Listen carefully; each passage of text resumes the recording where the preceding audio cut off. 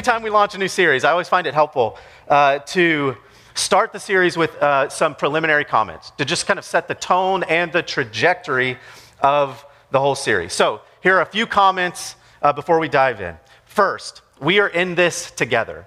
We are in this together. What I mean by that is that you are not getting to hear from experts in this series, okay? You're getting to hear from other moms and dads who are in the thick of raising kids. We are just trying to figure this thing out together. I originally wanted to call this series The Blind Leading the Blind, because in some ways that's what this feels like. So please know that no one who's going to stand before you over the next several weeks has it figured out. In fact, all of us would admit that we don't have it figured out, which is why we're doing this. We're trying to figure it out together, and all we have is the Word of God. So we are not leaning on our own expertise in the coming weeks. We are leaning on the power of the Holy Spirit as it relates to discipling children. Okay, second thing, this is not a parenting series. It's a discipleship series. This is not a parenting series. It is a discipleship series. This is not a series on the best practices for parenting. So here's the implication. This isn't only for parents. It's for all of us, for every one of us. If you call TCC home, this series is designed for you, especially, in some ways, those of you who are not parents. This past week, I was talking with a gal in our church who is not yet married and does not yet have children, and she was talking about the importance of this series. And she wrote me an email, and I just pulled part of what she wrote. I want to read you some of her words. So this is a woman in our church who does not have children, says this. We believe community ought to be intergenerational. So, to the best of my ability, I ought to find myself in community with kids on a regular basis. And because I expect my community to care about how truly terrible online dating is, which is not relevant to most of their daily lives in any way, shape, or form, it is not an unreasonable expectation that I be invested in my community people's lives as parents. All of that to say, I am not off the hook for the next 5 weeks. Learning how to disciple kids and how to encourage parents and grandparents and guardians as they disciple kids is part of my discipleship to Jesus. So this is not a series just for parents, but for all of us in the room, okay? Third and lastly, I would say this, be gracious to yourself.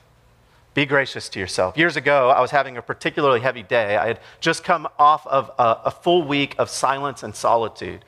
And if you've ever done that, you know how vulnerable and raw you feel at the end of an extended amount of silence and solitude. And the first person I ran into was my friend Abby. Now, Abby is this very insightful, spiritually sensitive human, and I just have so much respect for her. And she saw me, and I think she could tell that I was not doing well.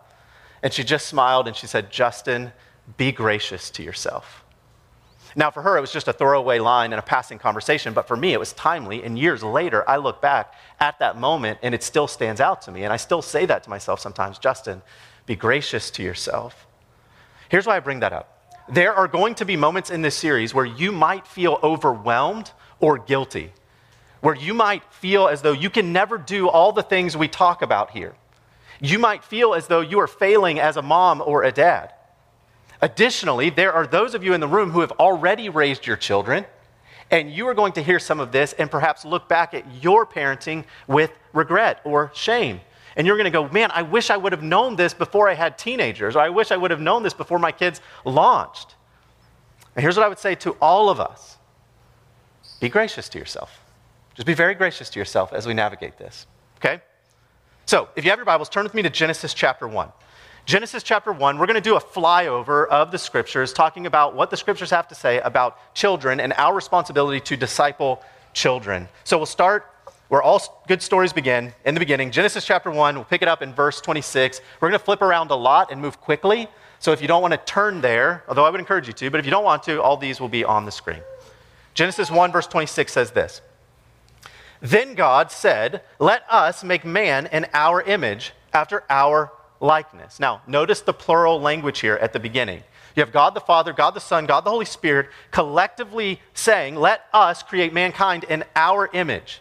My professor in seminary, Gary Breshears, used to always say, God is a family who builds a family. God is a family who builds a family. Now the story continues. Keep reading. And let them have dominion over the fish of the sea and over the birds of the heavens and over the livestock and over all the earth and over every creeping thing that creeps on the earth. So God created man in his own image. In the image of God, he created him. Male and female, he created them. And God blessed them and said to them, now listen to this, be fruitful and multiply and fill the earth and subdue it. In other words, here's what he says, fill the earth with children. Now, I want you to consider this. God did not have to design it this way. He didn't have to create the world in such a way that we had to be born into it as babies and then grow up through all the awkward adolescent years. He could have created an entirely different system, no childbirth necessary, where you just walk through a magical door into creation as a full-grown adult, and you get to bypass the teenage years. But he didn't do it. That's what Genesis 1 tells us. Genesis 1 reminds us that children are part of God's good and intentional design. Contrary to how it might feel some days, toddlers are not part of the fall, okay? They behave that way because of the fall, but they are part of God's good design. Okay, to your right, Psalm 127. Psalm 127, verse 3 says this, behold, children are a heritage from the Lord, the fruit of the womb a reward. Like arrows in the hand of a warrior are the children of one's youth. Blessed is the man who fills his quiver with them. Now, I want you to pay attention to verse 3. That word there, heritage, in verse 3 is this word in Hebrew. It's pronounced nahala. You have to kind of get that like sound. In Hebrew class when I was in seminary, I pronounced it nachala one time because I just love nachos and I think I just read it that way. And my Hebrew professor just looked at me with such sadness. Just like, how did you get into this school? So it's nahala, not nachala. Okay, you get it. Okay, this word is used all over the Old Testament, some 224 times in our Old Testament. And here's the fascinating thing. In almost every instance, it's used to refer to the inheritance of the Jewish people of the Promised Land. So, in other words, what the Promised Land was to the Jewish people, our children are to us. It's an inheritance from the Lord. Okay, let's go Psalm 139. Turn to your right again. Psalm 139, verse 13. The psalmist says to the Lord this, for you formed my inward parts. You knitted me together in my mother's womb. I praise you, for I am fearfully and wonderfully made. Wonderful are your works. My soul knows it very well. My frame was not hidden from you. When I was being made in secret, intricately woven in the depths of the earth, your eyes saw my unformed substance. In your book were written, every one of them, the days that were formed for me, when as yet there was none of them. Here's what the psalmist just reminds us of. Every human from the moment of conception is known and loved and fearfully and wonderfully made. Now, we often want to read this psalm and immediately think of ourselves, which is great. We need to apply the scriptures to our own life, but it also applies to other people, and in particular for our topic today, it applies to children. Now, you need to understand that this was not a common view at this time. It wasn't a common view when Jesus stepped into the world. Children were not valued. Children were not honored. They were not appreciated in any way. One commentary I read said it like this. If there was one dominant fact regarding children in the ancient world, it was their high mortality rates, especially among infants. Many newborns were stillborn or died in labor. Those who made it safely out of the womb often went hungry. There were too many mouths to feed and too little food. As a result, children were often abandoned, exposed to the elements, and literally left on trash heaps to die. That's the context that this is being spoken into. But the psalmist reminds us, no, from God's perspective, this is not okay. This is not okay.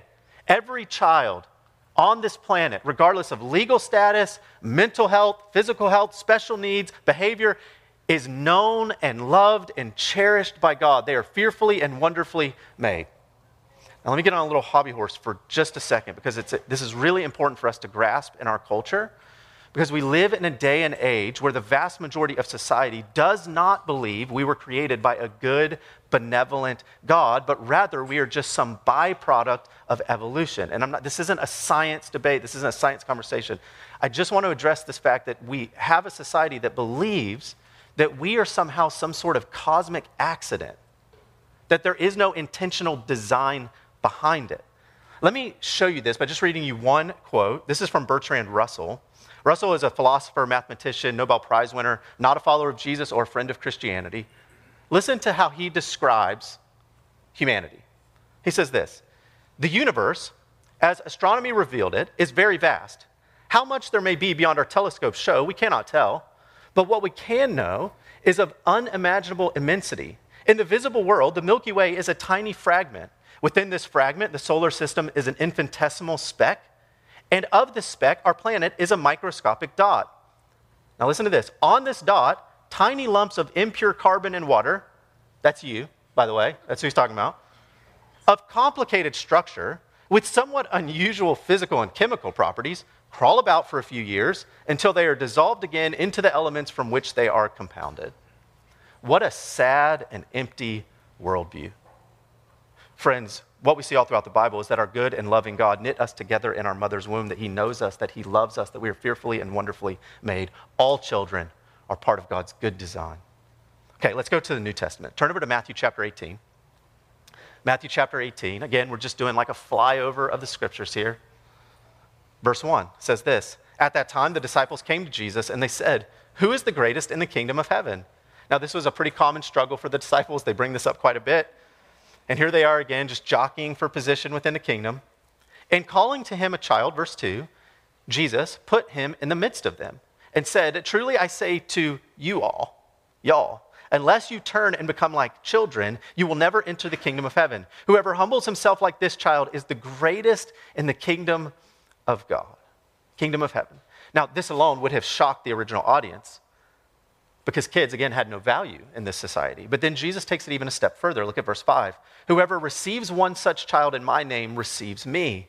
But whoever causes one of these little ones who believe in me to sin, it would be better for him to have a great millstone fastened around his neck and to be drowned into the depth of the sea." That's harsh. That word in verse 5, receive, is this word, dekomai, in the Greek. It's often used to describe the way one would welcome a traveling missionary into their home. Professor and author David Fitch says of this word dekomai, he says, it connotes patience, embrace, openness, and genuineness. It communicates the posture of receiving someone into my very presence. According to Jesus, when we welcome children in a patient, open, genuine way, we are welcoming his very presence into our life in a mysterious way. Okay, to your right, Matthew chapter 25. Matthew chapter 25. Jesus here in Matthew 25 is talking about this future day of judgment, and he talks about how he will respond to some people on that future day, and it's pretty shocking. Listen to this, verse 35. Jesus says, "I was hungry and you gave me food. I was thirsty and you gave me a drink. I was a stranger and you welcomed me. I was naked and you clothed me. I was sick and you visited me. I was in prison and you came to me." Then the righteous will answer him, saying, "Lord, when did we see you hungry and feed you, or thirsty and give you drink? And when did we see you a stranger and welcome you, or naked and clothe you? And when did we see you sick or in prison and visit you?" And the king will answer to them, "Truly I say to you, as you did it to one of the least of these, my brothers, you did it to me." Do you see that? As you did to who? The least of these.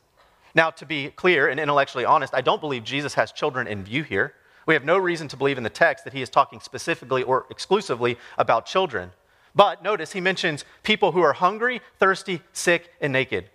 You know who always seems to be hungry, thirsty, sick, or naked?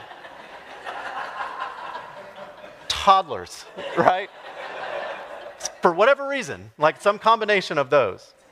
And Jesus says, when you feed the hungry, when you give water to the thirsty, when you care for the sick, when you clothe the naked, we are actually, in some strange way, doing those things unto him. So let me translate that. Justin's version. When you fill up another bowl of goldfish crackers, when you warm another bottle of milk, when you change another diaper, in a mysterious way, you are doing those things unto the Lord. Okay, last one. Mark chapter 10. Mark chapter 10, verse 13 says this: "And they were bringing children to him that he might touch them. And the disciples rebuked him." So the Greek word here, it's actually little children. So think like babies, infants, wobblers. These are kids that have to be carried to Jesus. Now we read that and we go, wow, that's really sweet. Like people are bringing their kids to see Jesus, much like we bring our kids to see Santa, at Christmas. It's like, we'll get a picture, we'll do the thing, and we'll have the memory. But remember, in this culture, children aren't valued or honored. So what did the disciples do? Yeah, they rebuked them. Now, the grammar is somewhat vague, so it's unclear whether or not the disciples are rebuking the parents or the children, but most commentators speculate that the disciples are actually rebuking the children. Think about that. Peter sees a baby brought to Jesus, and he's like, "Get out of here, baby. We don't have time for you." But, verse 14, when Jesus saw it, he was indignant. And he said to them, "Let the children come to me, and do not hinder them, for to such belongs the kingdom of God. Truly I say to you, whoever does not receive the kingdom of God like a child shall not enter it." And then watch what he does in verse 16. This is so beautiful. "And he took them in his arms, and he blessed them, laying hands on them." Our Lord, who created the world and everything in it, who had so many problems he could have addressed while he was on earth, took a moment to gather some children together, to lay hands on them and to bless them. The great preacher Edmund Clowney says of this passage, "If the disciples thought children too small or unimportant for the serious work of the kingdom, they were wrong. Jesus welcomes children, takes them in his arms, and declares that of such is the kingdom of heaven. The force of his words is clear." Jesus declares to us, brothers and sisters, whatever we think of children, he is saying, do not hinder them. I welcome them into my presence. The question that we need to ask about this is, so what? Okay, like what do we do with this? How do we disciple the children of TCC? Well, I want to talk about two different ways we think about discipleship here. The first is in regards to Sunday morning. I want to talk about Sunday morning discipleship of our children. And then I want to talk about throughout the rest of the week. And both of those things are going to require something of every person in this room. So I just want to be really clear up front. I am asking a lot of you today. Some days, my hope is that you just feel loved by God. Like I just want you to feel loved by God. And then there are other days where I want you to feel inspired and convicted by the Holy Spirit. And today is one of those days. Just want to throw it out right up front. Okay. First, Sunday mornings. Each week, Molly and her team of staff and volunteers work really hard to make sure our kids are safe. We're trying to do three things. Make sure the kids are safe emotionally and physically. Make sure they have a blast. Like we want them to have so much fun here. We want to hear the squeals of joy and laughter down the hallways. And we want to teach our children the gospel every week. We do not want our children to simply behave like they love Jesus. We want them to love Jesus. So we want to teach them the gospel each and every week. And it takes all of us, every single one of us. No one is off the hook here. And here's the harsh reality, and I just want to be really blunt. Coming out of COVID, church life has been a bit of a challenge. For some churches, it's a challenge because they came out of COVID and more than half their church was gone, and they don't know where anyone's at. For other churches, and would be where we land, we came out of COVID and our church grew quite a bit. I would imagine a lot of you in here right now became part of our church through COVID in the last 2 years. But it's been really hard on the other end of COVID to find enough people to volunteer. So every Sunday, on a typical Sunday, we have about 100 children that will come through this building. 100 kids. And on a typical Sunday, we never have enough volunteers. Those two things are pretty consistent in our life right now as a church. 100 kids, not enough volunteers. To this day, we have still not been able to open all the kids' classrooms because we do not have enough volunteers. Additionally, as our church grows, it's becoming very apparent to us that until the Lord provides a different gathering space, the reality of a third gathering is probably not that too far in the distant future. More than likely in the fall, we will probably have to add a third gathering to accommodate, not necessarily this room, although this room's getting full, but children's space. And with that means we need more people to serve in kids, not less. So, brass tacks, here's what I'm saying. Here's the ask. If you are not serving in table kids, 1 hour, once a month. That's the ask. 1 hour, once a month. If you're not doing that, please start. Please do it. All of us. You can still attend and then serve the next hour. 1 hour, once a month. And you may be thinking, but Justin, I don't like kids. I hear that a lot. And you go, I kind of like them, but I'm not good with them. And then I hear this one a lot too. It's like, well, I'm with kids all week. I just want to come here and rest and get a break. With all due respect and love, and please hear this with love from your pastor, and this might feel harsh, perhaps it's time to get over yourself for the sake of not babysitting, of making disciples in this church. Not too long ago, a leadership team at a neighboring church asked to meet with me. And I sat down with these leaders, and this church had been aging for some time and in pretty steady decline over the years. And they wanted to know how we were reaching so many young families. They had heard that we were having 100 kids show up to our children's ministry, and they wanted to know, how are you guys reaching so many children and young families? And then, with tears in their eyes, they talked about distant memories when kids would run up and down their hallway at church, and how now, today, they don't even turn the lights on in the children's wing because not a single child is showing up on a Sunday morning. For whatever reason, God has entrusted to us, to all of us, if this is your church home, God has entrusted to us an army of children. And God have mercy on us if we squander this responsibility. We have a responsibility to these children. May we steward it well. So we need you, our children need you. So here's the ask again, 1 hour, once a month, partner with us to disciple children in our church. This isn't babysitting, this isn't begrudging service. This is an opportunity to disciple the next generation. So you can sign up today, you can do it on our app, you can do it on the website. There is a sign-up sheet literally in the lobby today, and I would ask you to sign up for one of those spots. If you have questions about that, I'm happy to talk about it. Molly, our director of Table Kids, is happy to talk about it. So that's on Sunday, but now let's kind of shift gears and talk about the rest of the week. Let me read you a verse that kind of sets the stage for everyday family discipleship, and we'll come back to this every week in our series. Deuteronomy chapter 6. Let me read this verse to you. This is often called the Shema. Now, I'm not going to read the whole thing, but just like a little key part of it here. It says this, "You shall love the Lord your God with all your heart and with all your soul and with all your might, and these words that I command you today shall be on your heart. You shall teach them diligently to your children, and shall talk of them when you sit in your house, and when you walk by the way, and when you lie down, and when you rise. You shall bind them as a sign on your hand, and they shall be as frontlets between your eyes." Here's what this means. Let me summarize it. Just simply, parents in the room, adults in the room who have children in your life, it is our responsibility to raise, educate, equip, and disciple our children in the things of the Lord. Matt Chandler, who wrote a book on family discipleship, said it like this: discipling your child is not primarily your church's job, your child's school's job, or your pastor's job. This job is yours. Family discipleship is not a joyless duty for which you should reserve some leftover energy. It is a priority of the highest order and the essential centerpiece of your household's rhythms.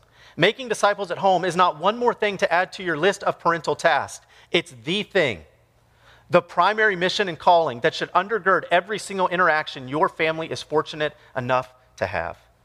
So again, how do we do this? Well, if you were here, if you were one of the 70 or 80 people that were here for the Parenting and Family Discipleship Conference over the last couple of days, you heard us talk about this, but there are 3 ways we can disciple our children in our home. Okay, 3 ways: time, moments, and milestones. Time, moments, and milestones. I want to walk through each of those with you. So for the next few minutes, let's walk through those. First, time. Time. Let me give you a definition of what we mean when we say time. And you're going to hear these phrases over and over and over again for years to come in our church. Time means this: creating intentional time built into the rhythm of the family's life for the purpose of thinking about, talking about, and living out the gospel.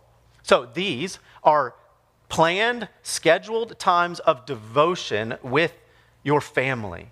Now, here's what it does not mean. Let me just ease the fear in the room. This does not mean that you have to write a sermon every day and sit your children down and expect them to be quiet and well-behaved for 30 minutes while you preach a sermon to them. If that is what you have in mind, you need to lower your expectations. That is not reality.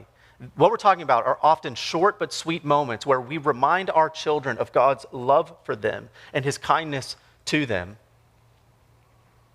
Let me give you some examples from the Peterson home. First example is this. We eat dinner together every night as a family.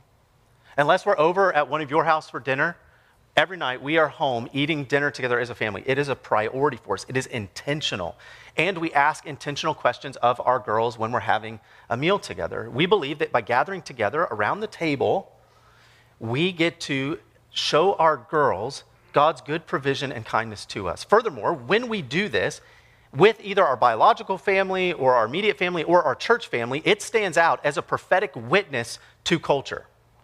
Sociologists and cultural commentators have picked up on this in recent years, and they have talked about the stark reality of how Americans eat these days. Let me read you just a few statistics. One survey I read said that fewer than 30% of American families eat at home together 4 times a week or more. Another article in The Atlantic stated that 30% of families never eat dinner together around a table, but rather on a couch watching a TV show together. That same article said that 17% of families, and these are families most likely with teenagers, didn't even sit together. They would just fix their plate and go watch a show in their room alone. And this one blew my mind. 60 years ago, the average family ate dinner together at least 5 nights per week, and the average amount of time they would sit around the table was 90 minutes. The average time for a family, if they sit around a table and eat together, is 12 minutes. They rush through it and then go back to whatever activity they have next. So by eating together, even if it's chaotic, and in our family, with the age of our girls, it is often chaotic, it's still a reminder of God's goodness and kindness that still tells the world around us that this is a value, that this is important. Another way, another time moment for us is Sabbath. My family practices Sabbath every Saturday. We remind ourselves once a week that we can take a break, that we can turn off our phone and get off the rat wheel of productivity, and the world's going to keep on spinning. And we tell our daughters that. And we've been practicing Sabbath. We've been really great at it for seasons and not so great at seasons, but we've been practicing it for about 8 years. And our oldest daughter, all she knows is Sabbath. I'm pretty convinced she doesn't know Saturday is a day. I think she thinks it's called Sabbath day. Because on Friday, she asks, like, Daddy, are you home? Is it Sabbath day tomorrow? I go, yeah, sweetie. And she knows that for our family, that means that Daddy's there, that we get to play and worship and rest. It's an intentional time for us. It doesn't have to be either of those things. Let me give you just a few other ideas. Bedtime routines are really important. Worship music on family drives or just around the house. Here's the thing, parents of young children, if you're anything like my wife and I, I'm kind of airing our dirty laundry here a little bit. We didn't listen to a lot of Christian music before kids. And even when our oldest was little, we would just still listen to the same music we listened to before that until we realized our 2-year-old is starting to sing along. And then you realize, like, oh, these aren't wholesome songs necessarily. So pay attention to that. Make that shift in your habits before your children start singing along. Just take that from me. Okay. There are countless ways you can integrate this into your life. Family walks are another good way to build that in. Okay, so that's what we refer to as time. Now let's talk about moments. Moments are this: capturing and leveraging opportunities in the course of everyday life for the purpose of gospel-centered conversations. So contrary to time, gospel moments are not planned or scheduled. You cannot force them to happen. You just take them as they come. These are Holy Spirit impromptu moments where you just talk about the gospel. In order to do this, you have to be what Jeff Vanderstelt, author and pastor, calls gospel fluent. The gospel must be our native tongue. In other words, we must be able to just speak the love of God into every moment of every day. I would argue that one of the best opportunities to do this with our children is when they sin in a big way.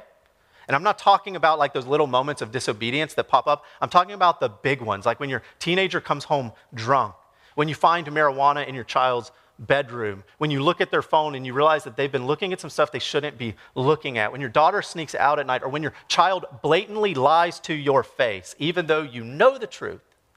In those moments, you get to bring the gospel to bear on their life. I've shared this story a few years ago, but I was reminded of it again this past week when my parents were in town. When I was a boy, probably 8 or 9, I had a pet bunny. And I loved this bunny for like a week. Because then the reality kicked in, like, I got to take care of this bunny. So, and we lived on, by Oregon standards at least, a big piece of property, and the bunny was at the back of the property, and every day I was supposed to go out there and, give the bunny water and food and clean out the cage and all that stuff. And I wasn't so good at it, and my dad had to remind me a lot. And one day my dad comes home from work, and he goes, "Son, did you feed the rabbit today?" And without thinking about it, I just go, "Yes, sir, Dad, fed that rabbit." And he goes, "Oh, great." And he walked away, didn't say anything.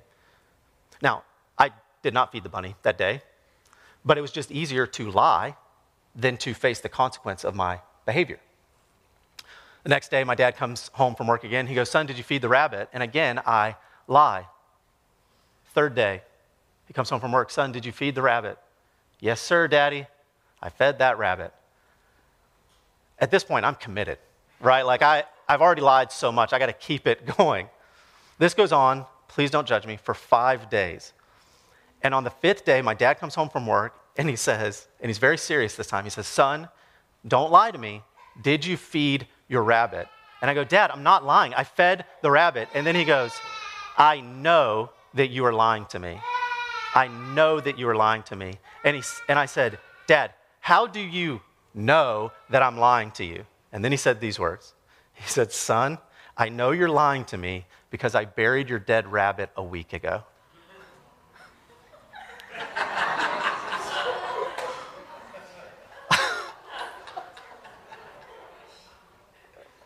Now, I don't remember what happened after that moment, but I have to imagine that that was a hard moment on my father. His only son, his flesh and blood, looked him directly in the eye for a week straight and just lied to him. Here's the deal, parents, especially parents of young children. That day's coming for you. Now, hopefully not the rabbit part, you know what I mean? But that day when your child looks at you and just lies and you know it's a lie, and in that moment you have the opportunity, you have the choice. Do you react in anger and shame that child? Or do you draw that child close and remind them of God's love and the payment that Jesus made for their sin? Ann Voskamp says this. She says, "The moment I am most repelled by a child's behavior, that is my sign to draw close to that child." It's the moment we pull them in, we shepherd their heart. We must remember as parents, we are never dealing with words and actions alone. We're also dealing with the thing that controls those words and actions. We're dealing with the heart of our children. Justin Earley says it like this.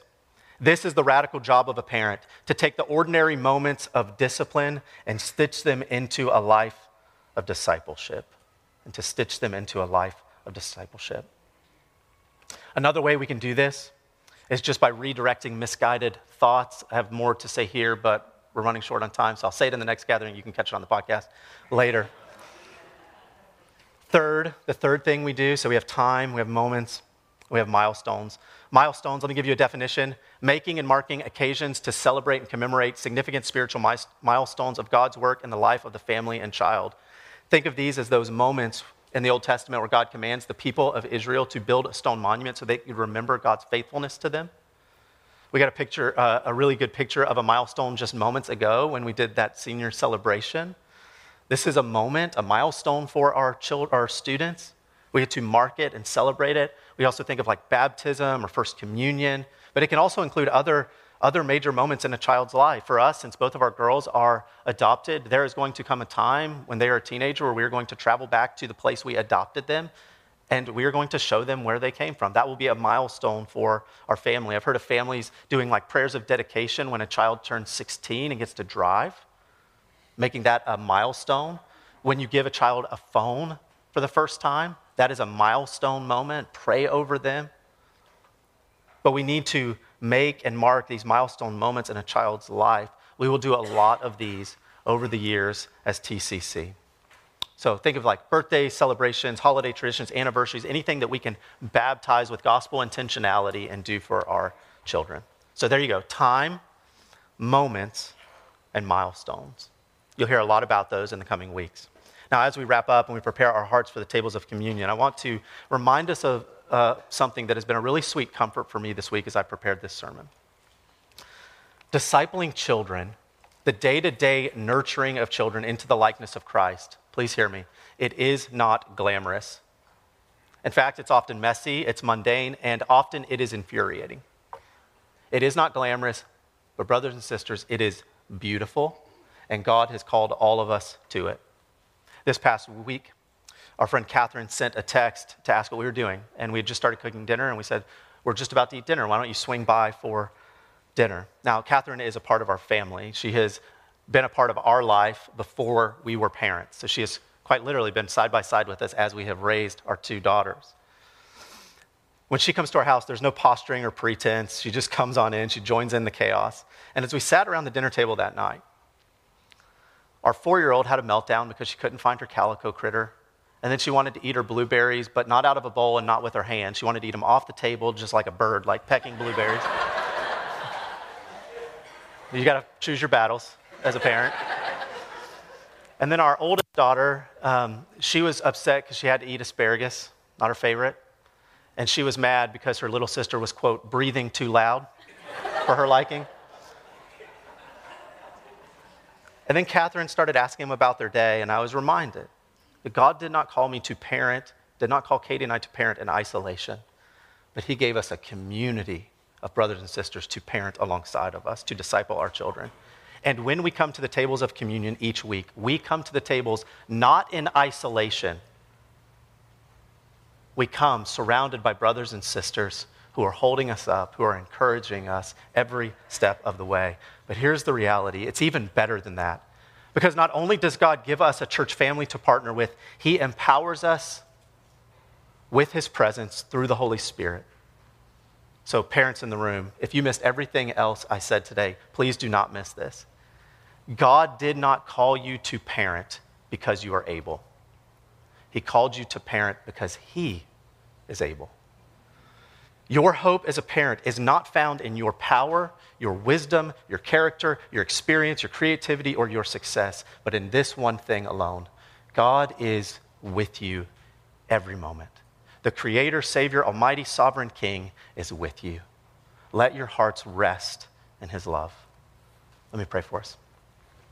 Heavenly Father, thank you for this time together, for these brothers and sisters. Thank you for the gift that is children. Lord, we admit fully that there are times when it is difficult. There are times when we lose our patience, when we struggle to see the meaning in all of this. But God, when we look at the scriptures, what we see very clearly is that children are a gift. And for whatever reason, God, you have entrusted a lot of gifts to this church. May we steward it well. Lord, give us the strength and the wisdom and the endurance to make disciples of this next generation here. Lord, we love you. It's in Christ's name we pray. Amen.